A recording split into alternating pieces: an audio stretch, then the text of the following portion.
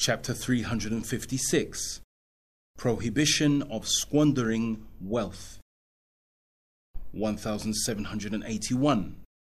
Abu Hurairah radiyallahu anhu said, Allah's Messenger sallallahu alayhi wasallam said, Verily Allah likes 3 things for you and disapproves 3 things for you. He likes that you should worship Him alone, not to associate anything with Him in worship, and to hold fast to the rope of Allah, and not to be divided among yourselves.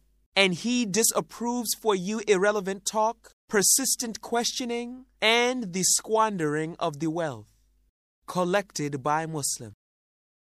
Commentary. This hadith has already been mentioned, although the initial portion is missing there, and 3 things which have been disliked are mentioned in its text. Besides stressing tawheed, holding fast to the rope of Allah, and unity, which are greatly liked by Allah, this hadith forbids unnecessary debate, hair-splitting, and extravagance, as all 3 are disliked by Allah. Wealth has a great importance in man's life, since it is the very source of sustenance and the basis of his livelihood. Its wastage is akin to cutting the branch of the tree on which one is sitting. 1782.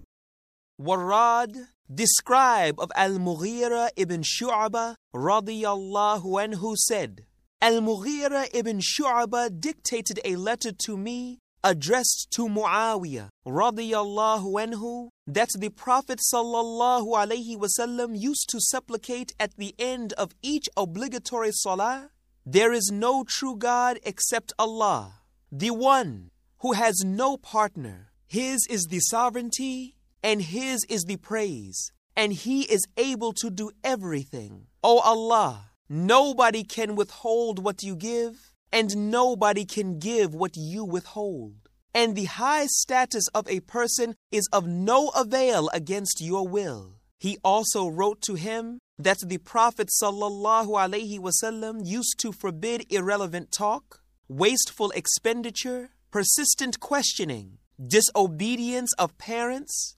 infanticide of daughters by burying them alive, depriving others of their rights, and acquisition of property wrongfully. Collected by Al-Bukhari and Muslim. Commentary. The matters mentioned in this hadith have been discussed in detail before. What this hadith specifically brings out is that the custom or writing or dictating a hadith existed even during the age of the companions. In this respect, that was the first period of the compilation of ahadith.